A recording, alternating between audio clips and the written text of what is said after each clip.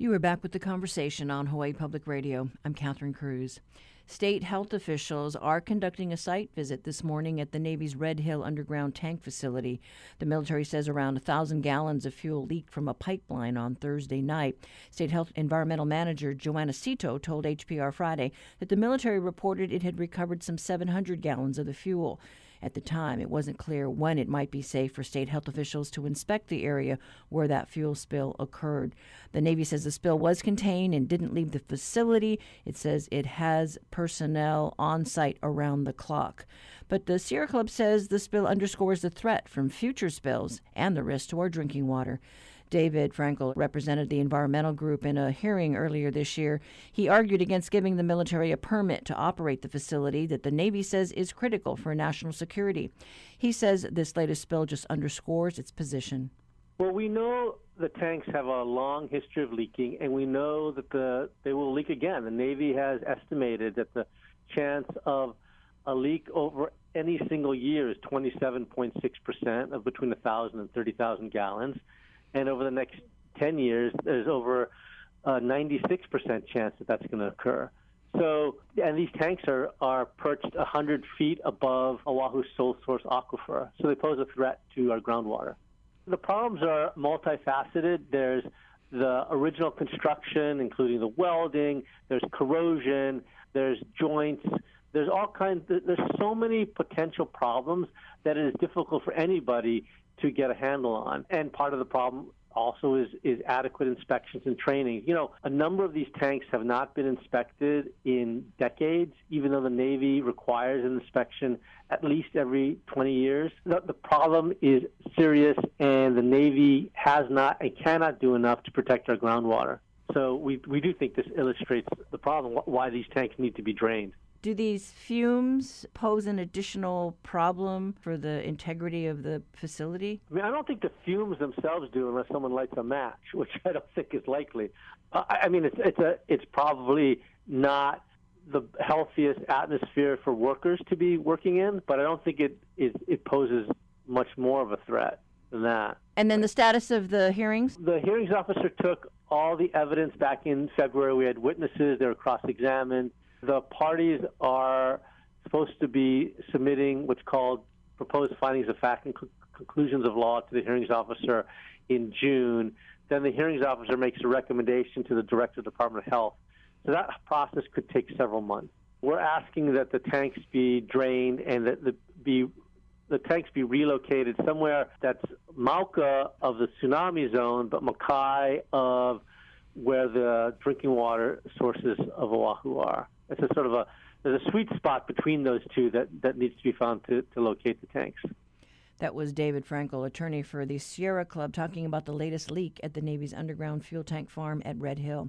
If you recall, it was back in 2014 that some 27,000 gallons leaked from a tank, one of 20 with a capacity of millions of gallons of fuel used to supply the military's entire Pacific fleet.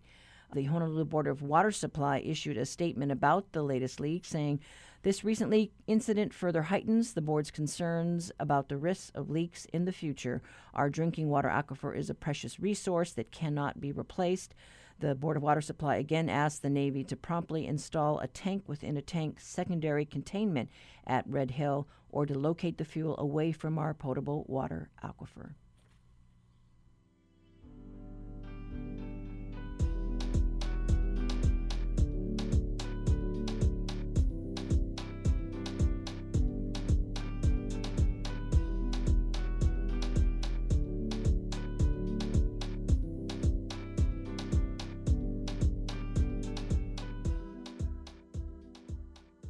Support for HPR comes from Kahilu Theater on Hawaii Island, live streaming concerts on Kahilu TV. Hawaii Island duo Bad Papa performs songs including their new release, Missing You Today, 7 p.m. this Friday. Kahilu.tv. Ian Manuel was placed in solitary confinement for a crime he committed just after the 7th grade. For 18 years, he lived in a 7 by 10-foot room. For 18 years, he did not have a window. Now he's telling his story about his life and experience in solitary. I'm Meghna Chakrabarty. That's on the next On Point. Beginning this afternoon at 2, Following the World. Support for HPR comes from UH Manoa's Osher Lifelong Learning Institute for ages 50 and older, with virtual courses designed to engage the mind and enrich lives. Virtual open house Sunday, May 16th. More by searching Osher Hawaii. This is The Conversation on statewide, member-supported Hawaii Public Radio. Coming up is your backyard quiz. Ole hua, uni hau, o kauai, o ahu, o molokai, o lanai, o mau, o kaho'olawe, o Hawaii. Congratulations to the University of Hawaii's men's volleyball team, who won its first NCAA National Championship on Saturday. The number one seeded Rainbow Warriors defeated BYU in 3 sets to sweep the Cougars and finish the pandemic-shortened season 17-1. The men's victory reminded us of another first for the Rainbow Warrior Wahine. The women's team was coached by the legendary David Shoji from 1975 to 2017. He retired as the 4th all-time winningest women's volleyball coach in NCAA history. 4 years after he took over, the team won its first national championship when it finished the season 36-5 and defeated Utah State for the crown. The Wahine have been one of the powerhouse programs ever since, appearing in the national championship game 5 more times, with national championships coming in 1982, 1983, and most recently in 1987. And while the first is always memorable, there was something special about their second and third titles. For today's Backyard Quiz, we're wondering what the UH Rainbow Wahine volleyball team accomplished for the first time in NCAA history after their national championships in 82 and 83. Call 941-3689 or 877-941-3689 if you think you know the answer. The first one to get it right gets a reusable tote bag that tells people you got it right.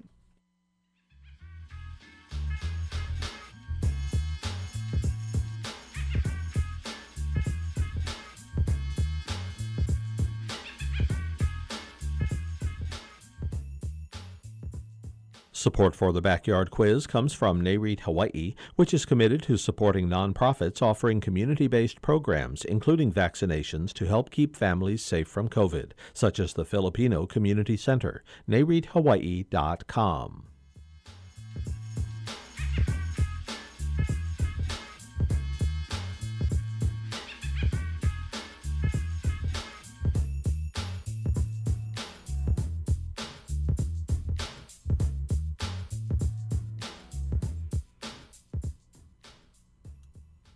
We kick off this week with news about a rail report that the HART board tried to keep confidential. But thanks to the Grassroots Institute of Hawaii, it is on the table for all to see. 27 alternatives to the original plan that the HART board is analyzing.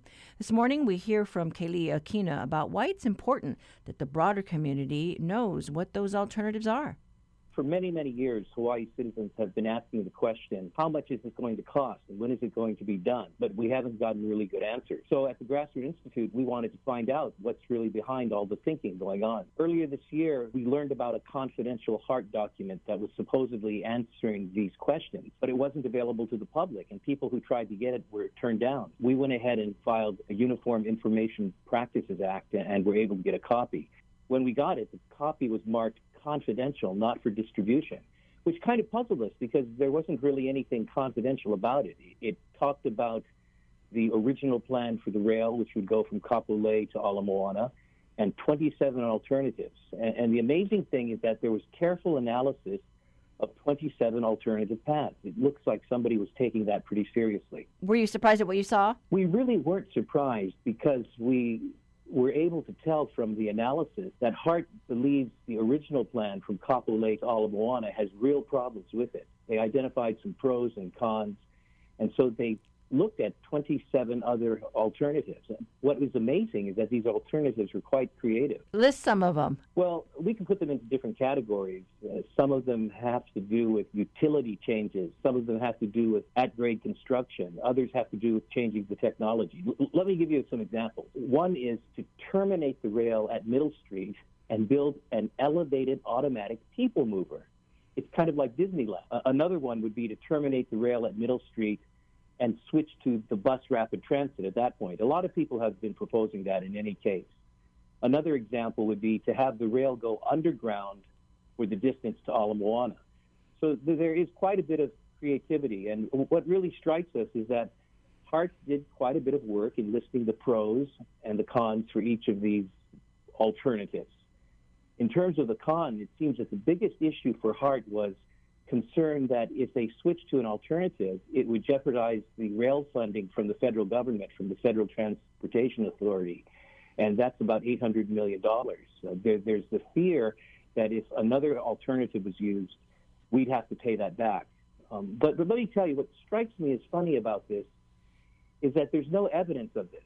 The FTA has not said that it would cancel the funding and require repayment of that. And nobody at HART has really approached the FTA to find out conclusively what their answer is. Yeah, we have heard that, though, many times when some of the proponents of halting the project at Middle Street, were beating the drum. That was the line that we heard from Mayor Kirk Caldwell, from the HART board. The problem with that is, first, the FTA has not told us that they would cancel the funding if we use an alternate to the original plan. So somebody has to confirm that. But secondly, even if the FTA were to tell us we have to repay $800 million, we're talking about spending $3.25 billion or more just to get ourselves into that position. And that's not a great trade-off. What's your hope now? We have seen this, the price tag for rail go from $5 billion to more than 11. There's real concern that we can't afford this. You're absolutely right. It doesn't matter whether people are for the rail or against the rail. People are concerned about the finances. We say something at the Grassroots Institute, just a little ditty that my staff have told me never rap in public. Pro-rail or anti-rail, it's all the same. They're taking our money, and it's a shame. Hey, politicians, lift the veil and audit rail, audit the rail. And I think that's the point at which we all come together. We want to see transparency and accountability. In fact, the figures are even worse than what you cited, Catherine. In 2006, the draft plan for rail had the cost at $2.5 billion. By 2008, when we started, the Oahu voters approved $4 billion. The most recent figure given by the CEO of the Honolulu Authority for Rapid Transportation is $12.4 billion. And she's already announced some issues that will raise the price even higher. But a bigger issue is that the rail was supposed to be partially usable by 2018 and completed by 2020. Now the latest date is 2031, 10 years from now. And I think that the public is very concerned as to why the costs have skyrocketed and the delays have ensued. People are just saying, tell us the truth. Be more accountable about the whole project. There does seem to be this opportunity now with this pandemic, which has put the spotlight on the economy. And we're at a very shaky time. And, money that had been set aside and earmarked, with the excise tax, the hotel room tax, those things aren't there. We're facing tremendous challenges on the fiscal side of things in terms of the financial recovery from the coronavirus and the fact that both the state and the city are in deep debt. So this is really a time for opportunity. I think we should take this moment and press the pause button on rail and have an open dialogue about what should happen next. It needs to be a solution that has full transparency from HART about the problems, the costs, and the possible solutions. And we also need to do some updating because when the project was conceived of, we were in a generation earlier in terms of transportation.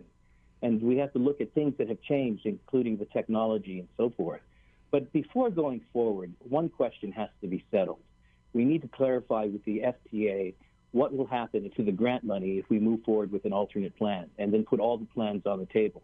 So really, for our mayor and the board of HART and the people of Honolulu and the state, this really is an opportunity to reset, to regroup, and to look at a new pathway forward. All right. Well, we hope to hear different voices on this very subject in the weeks to come. But thank you so much. Is there anything else you'd want to underscore? I think the bottom line is that the rail has to be far more transparent.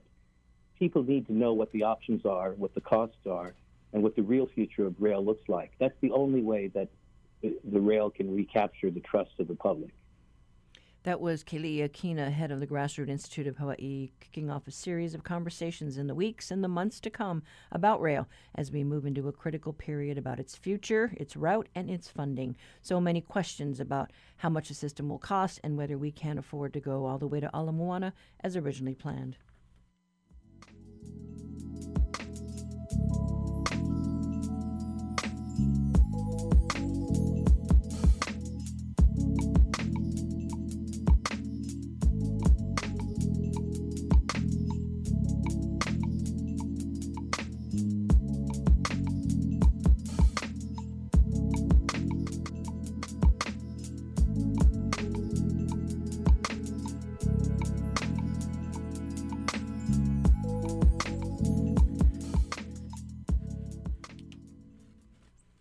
Honolulu Civil Beat's Blaze Level has our reality check today. He has a story about the Police Review Board that is finally taking up cases of police-involved shootings of civilians. Good morning, Blaze. Morning, Catherine. So refresh our memory. So how long has this board been around? So going back to the beginning of the board, it's something that lawmakers created in 2017 to look into officer-involved deaths, so police killings, police shootings, deaths in custody. They wanted someone outside of police and prosecutors to be looking at these cases. And law enforcement agencies in the state started sending those cases over to them in 2018. It was the first full year the board has been around. But the board's done little since then. They've only completed one case. That was the 2018 shooting of a murder suspect named Justin Waikiki. And in early 2020, the board suspended all of its activities once, the coronavirus started coming across the globe and shut down a lot of things in Hawaii. And we've asked them several times, since then, what are you doing? Why aren't you meeting? And the answer has always been, well, we'll be meeting soon. Now the board plans to meet tomorrow, and we'll get, the first look in a while at what all they've been working on. Okay, but now there have been some departures from that board, right? There has been, and that's been the latest reason why they've been having trouble meeting. Their chairperson, a retired state judge, left late last year for unknown reasons. There was also a retirement in the Department of the Attorney General, and this position was a board member and also had some administrative responsibilities for the board. There was 3 vacancies, I was last told, and the public's also going to get some insight into who these new members are that are filling some of those positions at tomorrow's meeting. So after this meeting, do we have any kind of sense as when they're actually going to roll up their sleeves and get down to business?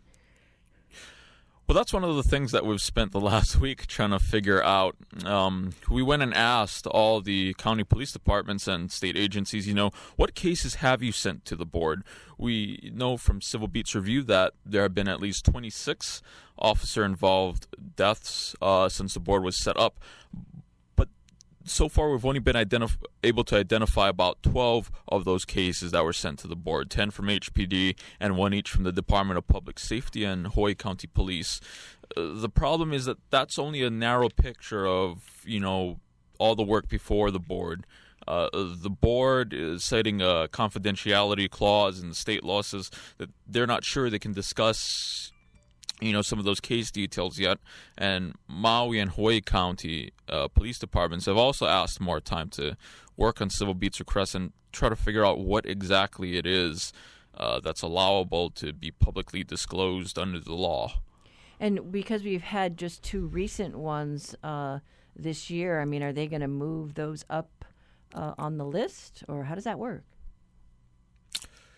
So that's also not certain because the board hasn't talked about their processes much yet. They seem to have been taking them in order, though. So they started with the 2018 case of a former jail guard being shot by Honolulu police, and then moved on to that 2018 Big Island case. So it could be a while before they get to those cases. I should also point out that it's likely HPD is still investigating those cases. So how the process works is these law enforcement agencies, they conduct their own internal criminal investigation into the cases, and then after that's completed, they send them over to county prosecutors and the shootings board. So it could be a while before we get to those two 2021 cases. Well, I know Steve Alm did mention that, yeah, he's got a couple of teams in his office looking at those, more recent ones. So it'd be interesting to see if they finish up their review, but then we've got to wait a while before this review board gets to it. Yes, and it's likely that a lot of these, officer-involved killings were maybe justified. We haven't seen charges yet brought by the prosecutor. But the point of this board is that it's supposed to be an outside entity, sort of, that looks at these cases independent of the agencies themselves and independent of the officers. And I think Steve Alm said recently that, he even wants that. He wants an independent body to be looking at these cases that doesn't have, isn't beholden to state or county governments. Yeah, it'd be interesting to see just how fast they move through this list, since they've got this backlog now. But thanks so much, Blaze. Thanks again. We have been hearing from Blaze Lovell. To read his story, go to civilbeat.org.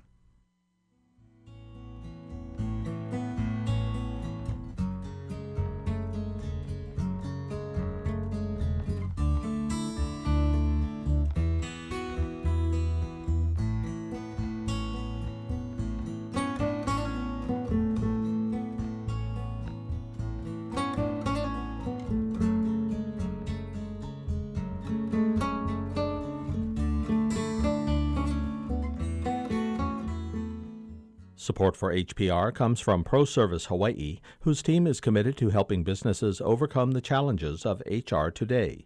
ProService.com/HR experts or by calling 808-207-7634.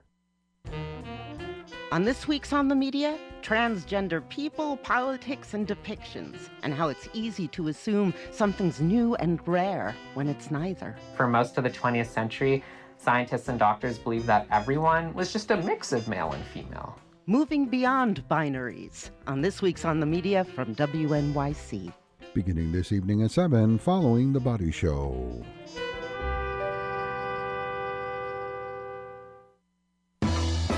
These days, the scene at home is busier. Hands full, meal in the oven, a dog begging for your attention. With so much going on inside, how can you stay connected to what is going on outside your home? Ask your smart speaker to play NPR. You'll get the latest news from your community and beyond. We'll keep you company while you keep things moving. Ask your smart speaker to play KHPR for HPR1 or play KIPO for HPR2. Affordable housing continues to be a big issue that the state and counties wrestle with so many different factors involved and such a large section of Hawaii's population affected. Our state leaders are always on the lookout for solutions. That's part of the purpose behind a virtual discussion on renovating housing policy tomorrow. The Hawaii Community Foundation and the University of Hawaii are partnering together on the event. One of the guests, Stanford economist Rebecca Diamond, is a specialist in housing and inequality. The Conversation's Russell Subiano spoke with Diamond about solutions for our state. Sometimes we feel like the struggles many of us have finding somewhere to live here is unique to us. In the research that you've done, are there other places around the country where people are facing some of the same issues, like median home prices beyond their means, or paying the highest portion of their income to housing, or have a similar homelessness rate to what we're seeing here in Hawaii? Yeah, so I think, not surprisingly, no place replicates Hawaii. Hawaii has a lot of, unique aspects.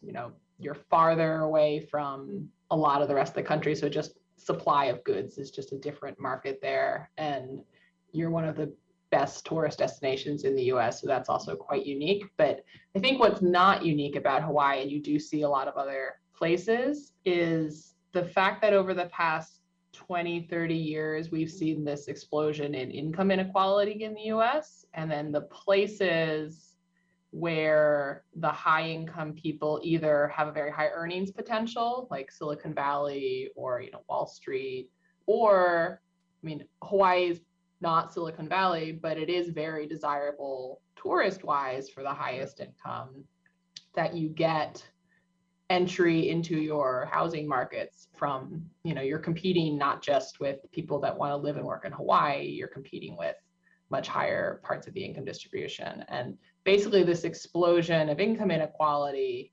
coupled with there's certain cities where those high income people either target because that's where they can earn a lot of money or because that's where they want to spend their leisure time, spills over into the broader community trying to compete in that housing market. So in addition to that income inequality explosion, creating this huge variation in affordability across space. So now we just see much more divergence where the most expensive parts of the country are much more expensive than the cheapest parts, where if you looked in the 70s, there was a difference, but the difference was, 50% as much or even less. This is the expensive and cheap places where, you pay a bit more in the expensive places, but it wasn't at all what it's like today.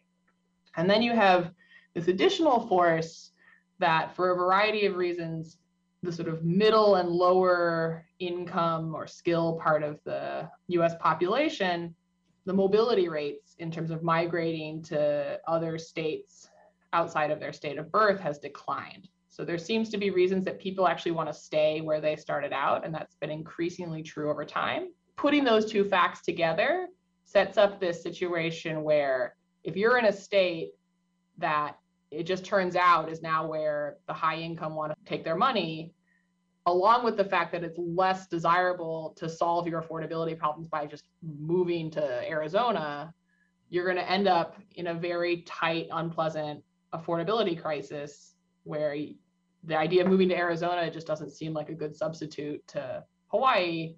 And you're faced with these really high affordability costs that you have to just stomach and cut your consumption in other places or take a long commute or sacrifice on other dimensions to make ends meet. So those two forces together have just created certain parts of the country that are really hard to be not an ultra rich person in. And there are other parts of the country that are fine that haven't been the target of, the top of the income distribution. And Hawaii just is, because of its tourism, it's in the eyes of the high income people and where they want to spend their money.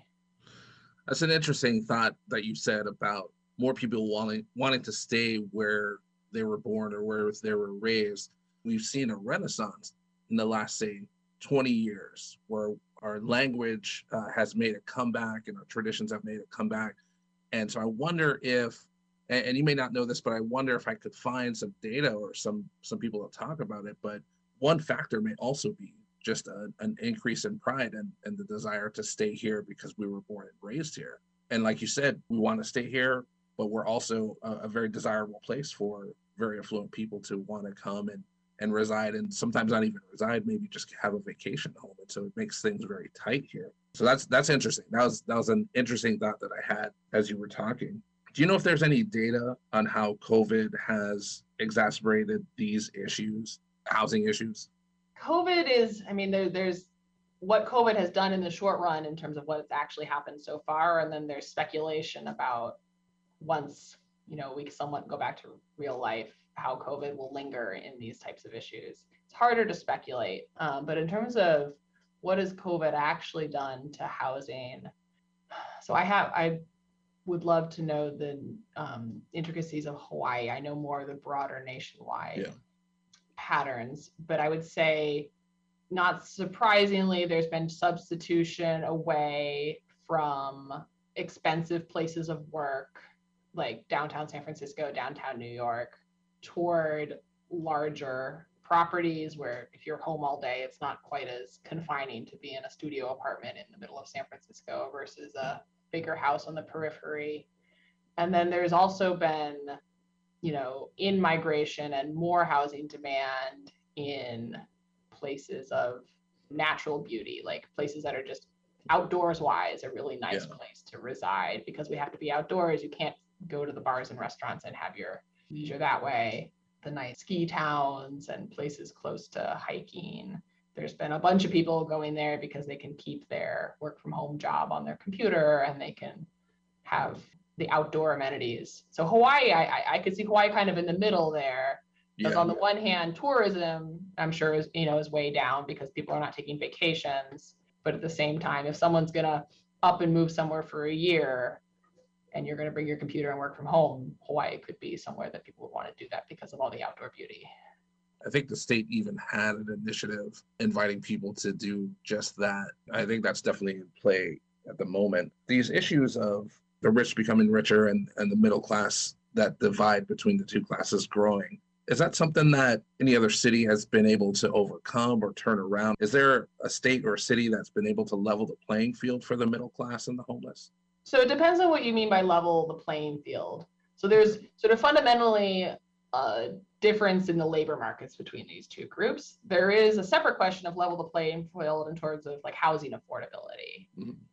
And there definitely are cities in the US where the companies there can pay very high salaries to the cream of the crop of the labor market, and the middle class can still afford a home. So, I mean, I think like Houston, Texas is sort of almost the poster child for this. Houston is probably number one. Like the wages in Houston rival the Bay Area for a lot of industries and occupations.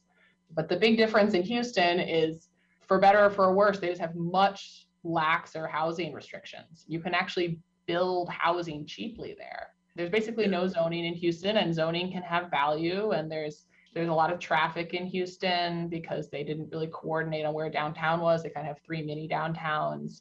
So it's not like Houston is this perfect city, but if you want to pick somewhere where the rich are rich and the rich people have very expensive houses that are big and fancy, but the middle class can afford to live there too, even the sort of on the lower end of the lower income part of the distribution. Housing prices are pretty cheap there compared to any other big city, and the labor market, even for the middle class, is one of the strongest.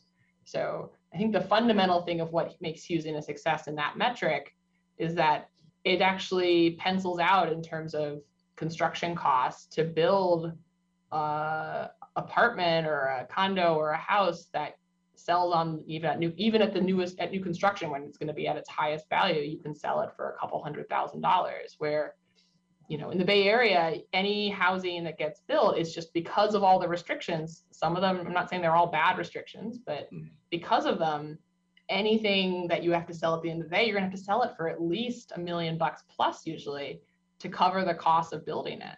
So it's just these fundamental differences in how you view housing supply restrictions, land use regulations, and there's a trade-off between a beautifully manicured and organized city in terms of zoning and restrictions and affordability. And different cities have chosen to locate on different parts of that trade-off. I imagine that in Texas, maybe even in Houston, that there's just much more available land to build on as well.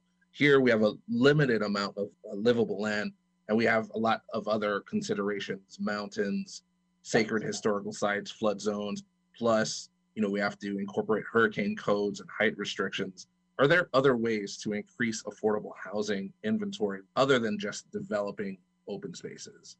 I think the most direct thing is about finding ways to build more. And you're right that like Houston has also going for it that it's just on a more or less flat, featureless plain. The Bay Area has a good amount of land too that we choose not to build on, but Hawaii is definitely, you know, you're in the middle of the ocean. You're not going to just, you know, expand out into the water and decide to fill it in and build housing on top of it. Not yet, anyway. On the flip side, you're right that the other potential target that's a little bit more unique to Hawaii is that the reason housing affordability in Hawaii is high is not because of so much the residents' super high incomes. We're like Silicon Valley. It's like that's actually where the job is, and that's where the high income people have to be to earn those high salaries. And then do you want to get rid of those people? Maybe on the margin, yes, but then you're also getting rid of all this business that you can tax as well. Whereas in Hawaii, because it's tourism, finding ways to tax the more tourist aspects of the economy and not just taxing hotels. There are ideas that they've tried in Vancouver where they've basically put a very high property tax on properties that is then refundable if you file state income taxes. So what that basically would mean is that anyone who owns a property but is filing taxes in Hawaii, they wouldn't pay this tax. And then it would only hit Americans that have second homes or the people that are consuming the tourist aspects of Hawaii, but aren't part of the real long-run population of residents, and finding ways to redistribute from them back to the Hawaii population is sort of the fundamental problem in the mismatch in your housing market. I know that we have some of the lowest property tax rates in the nation as well. And so I imagine that aside from the climate and the weather and being a desirable place to live, it's also an easy place for very affluent people to live. What's some of the best practices Hawaii can adopt to increase housing affordability and mitigate inequality? I think using the revenue from that potentially higher property tax, either to directly redistribute more to the Hawaii population that are long-run residents, or to put towards subsidizing housing development, I think are some of the direct ways. I think things that don't work as well is just like decreeing rents are going to be low, because that just, it doesn't end up actually working, like things like rent control or just trying to actually force prices to be what you want them to be, because you end up getting landlords no longer renting out their property. They'd rather just sell them as a condo or sell them to an owner occupant, or even not even have them occupied at all, and creates other bad forces where you end up with landlords that are going to use discrimination to decide who their tenant should be, given that they can't charge market value. You end up having a line of tenants down the street that'd be happy to rent there. Like, you can't use policies that are just going to try to directly lower prices. You need policies that are going to either slow the demand from the highest income group, which is what's putting that high income pressure on the prices, or subsidize or encourage development that is a type of housing that is much more likely to be desirable to the local population than to a second homeowner or a tourist. So I think those are you got to like solve this problem at its source as opposed to treat the symptoms. That was Stanford economist Rebecca Diamond talking with our Russell Subiono. Diamond will be a panelist alongside UH economist Carl Bonham and political analyst Colin Moore during tomorrow's free virtual discussion entitled How to Renovate Housing Policy in a Way That Really Works. To register to attend the event, click on the link on the conversation page of our website, hawaiipublicradio.org.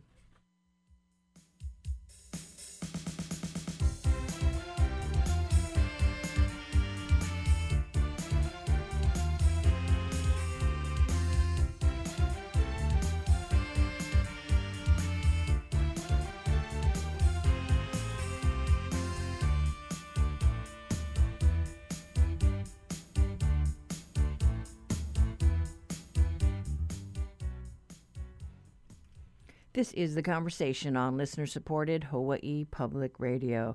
We now have an update on NASA's New Horizon mission, which is studying the dwarf planet Pluto and the outer solar system. Here is your Monday Stargazer.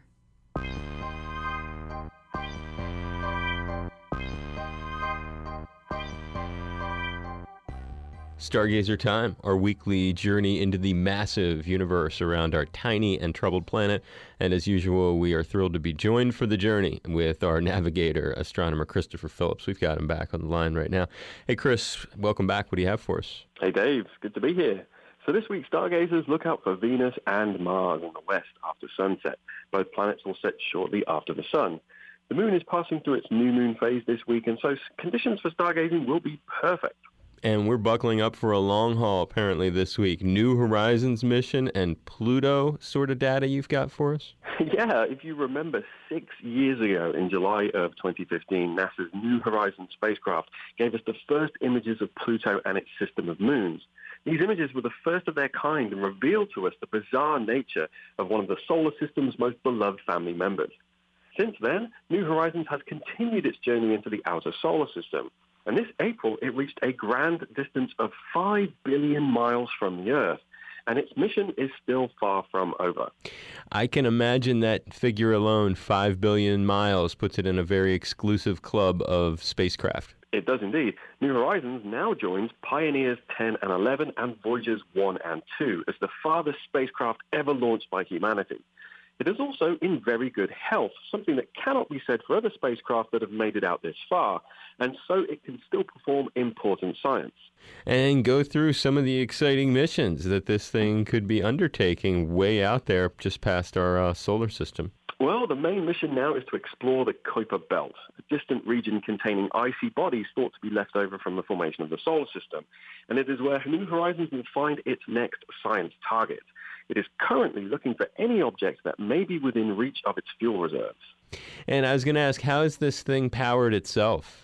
Well, like many of these long-distance robotic explorers, it is powered by a nuclear battery that will keep it fully powered until probably the late 2030s at least.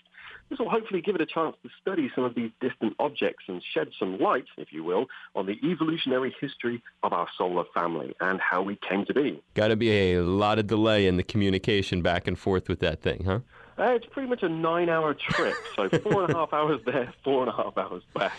Just to get a signal to and from. Indeed, and this summer the spacecraft will receive a software upgrade from Earth that will increase its science capability. At 5 billion miles, this is some seriously long-distance tech support. Yeah, no question about it. It's Christopher Phillips, another fun stargazer. Thank you so much. You are welcome, Dave. And I'm Dave Lawrence. Catch you next week, and you can find Stargazer at hawaiipublicradio.org. Support for Stargazer comes from Ferraro Choi, architects for the Natural Energy Laboratory of Hawaii Authority's Hawaii Gateway Energy Center in Kailua Kona. FerraroChoi.com.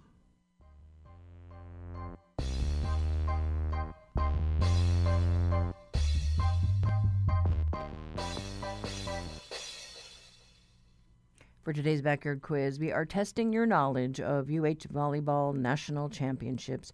As you may have heard, the men's volleyball team won its first NCAA crown this past Saturday after they dispatched the BYU Cougars in 3 sets. This was their first official championship. Their 2002 title was later vacated after a player was deemed ineligible. The men's victory brought to mind another historic first by the Rainbow Warrior Wahine volleyball team back in the 1980s. At that time, the legendary Dave Shoji, one of the top 5 all-time winningest coaches in women's volleyball history, was at the helm. He coached the Wahine to title game appearances 6 times in his 40-plus years, with the team's first victory coming in 1979, then again in 82, 83, and 1987. But while the first championship is always the sweetest, the titles in 82 and 83 are extra special. And that's because it was the first time a school won back-to-back NCAA Women's Volleyball National Championships in the history of the sport. It's a feat that has happened only 7 times since. No winners today, but if you have an idea for a quiz, please send it to talkback@hawaiipublicradio.org. Time after time, I've done my sentence, but committed no crime. And bad mistakes, I've made a few. I've had my shells and kicks in my face, but I've come through. I need to go on, on, on, on. We are the champions, my friends.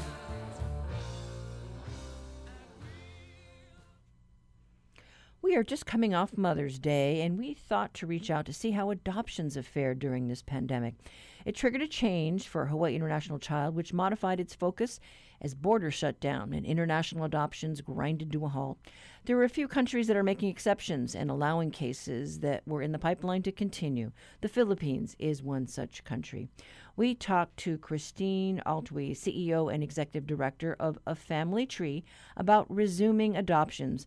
Hawaii International Child has expanded its mission and is rebranded as A Family Tree, which focuses on domestic adoptions and inter-country and family services. Here's Christine.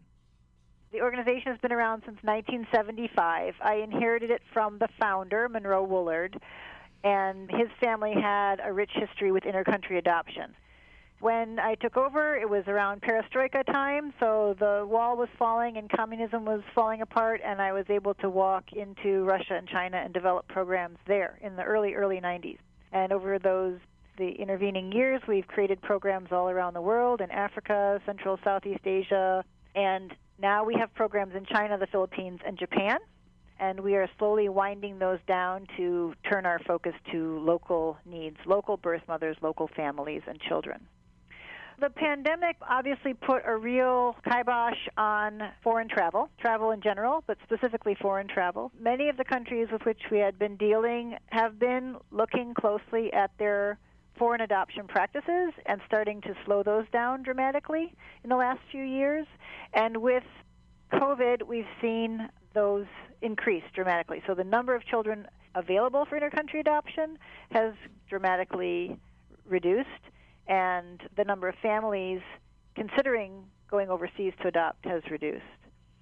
You know, we've been hearing lots about the, political overtones with China. Certainly things are changing over there with, their population. You folks have handled many adoptions through China over the years. China, there's a lot going on in China, and we have had a number of families get stuck due to COVID, families who have children that they've been matched with, who they are waiting to go and adopt. And the crisis here, or the challenge, is that some of those children are about to age out of the system, which means that we have to try and get them home before they're no longer eligible for U.S. immigration under the adoption rule. So that's one thing we're keeping our eye on. And yes, China has done a great job of sort of shifting its focus from, kids in orphanages to kids in more local foster families. So the ultimate number of children in need of adoption in China has gone down quite a bit. Have the adoption policies changed much from country to country? I mean, are some places allowing exceptions to allow these adoptions to take place? Oh, that's a great question. So yes, we're currently looking at 3 countries that we have children waiting in to come home to their adoptive families: the Philippines, Japan, and China. And the Philippines just announced a wonderful exemption. So they are allowing the adoptive families to come pick up their children under an emergency exemption rule. Japan is still in the process of figuring out, when Americans will be able to come there, and we have a few kids waiting for that policy to change. China, we don't know when the families will be able to travel to pick up their children, so we haven't heard yet from China when the visa allowance will be reissued. Yeah, so it's just a matter of hanging on, not losing hope. Difficult for the waiting families, and even more difficult for the children who know that they have families waiting for them. Luckily, we do have Zoom and Skype now that we didn't used to have in the olden days, so the children who are matched with their families are able to do Zooming and Skyping a little bit with their families to sort of stay in touch and keep the excitement going. Okay, so they are connecting. Yes, some of them. So some of the programs allow that. And can you say roughly, how many are on hold in China? Nationwide in China, I believe there are about 300 children waiting to go home to their families, and most of these children are older, or what we call special needs children, children with medical or developmental challenges. And Japan, it's just a small handful of children. In the Philippines does a lot of what we call relative adoption cases, children coming to extended family members, and there I would estimate probably about 50 to 70 children waiting. And so how soon do you think the ones from the Philippines will be allowed to travel? We're very excited to say that 2 of the families will be going hopefully within the next month or so to pick up their children. We were anticipating families to stop applying for adoption when COVID started, given the economic crunch that Americans are feeling. And what we, in fact, experienced was that there was an increased interest in adoption when COVID started. And we believe that has to do with the fact that COVID has really forced or supported people in considering what matters to them. And as a result, I think a lot of people are looking inside and looking, at who they are and what they want out of life, and are realizing that they might want to be parents, and so it's a good time to start, because you never know what tomorrow brings. So we have seen a wonderful outpouring of support for adoption during COVID, which honestly surprised us initially. We weren't expecting that. And then you have more people than just looking within our borders for children to adopt?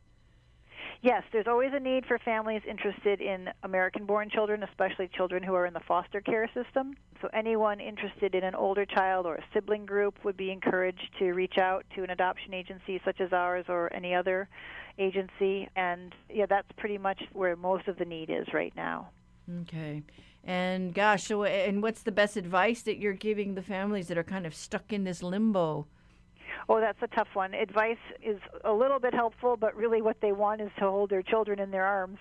So, we tell them that there are a lot of really important people pulling for them. Here in Hawaii, we have wonderful senatorial support from Mazie Hirono and Brian Schatz. So there's a lot of sort of political energy behind bringing children home, and there are huge support groups online for people. But really, we just tell them to hang on because their kids need them to stay optimistic. And, I've been listening to different adoption stories that have come out of this pandemic, and some of them just really touch your heart because when you see the children thriving in a wonderful family environment and achieving so much, I mean, oh my gosh, it must be just so heartwarming for you when you come across those stories. Yes, and those stories are plentiful, and with the explosion of all the social media, we're hearing more and more of those stories, which also underscore our philosophical position, and that is that it's really important to be open in adoption and to share stories with love and respect, and to not maintain secrets and lies, because that can often backfire, as some of these stories have shown us, that people have often waited years and years and years to connect. And, that if we can raise up our children with openness and love and honesty, I think we'll have a better world. All right. Well, thank you so much. I really appreciate you sharing your story with us about how you're adjusting during this pandemic. Thank you, Catherine. We have been talking to Christine Altwies, CEO and Executive Director of Family Tree, which recently rebranded its organization that many may know as Hawaii International Child. That's it for today. Tomorrow we continue our conversation about the alternatives for rail. What are your thoughts? Do you have an opinion about rail that you want to share with us? Call our talkback line, 808-792-8217. Tweet us at HI Conversation or head to our Facebook page. And remember, all of our shows are archived. Find them on the conversation page at hawaiipublicradio.org. I'm Catherine Cruz. We'll be back tomorrow with more of the conversation.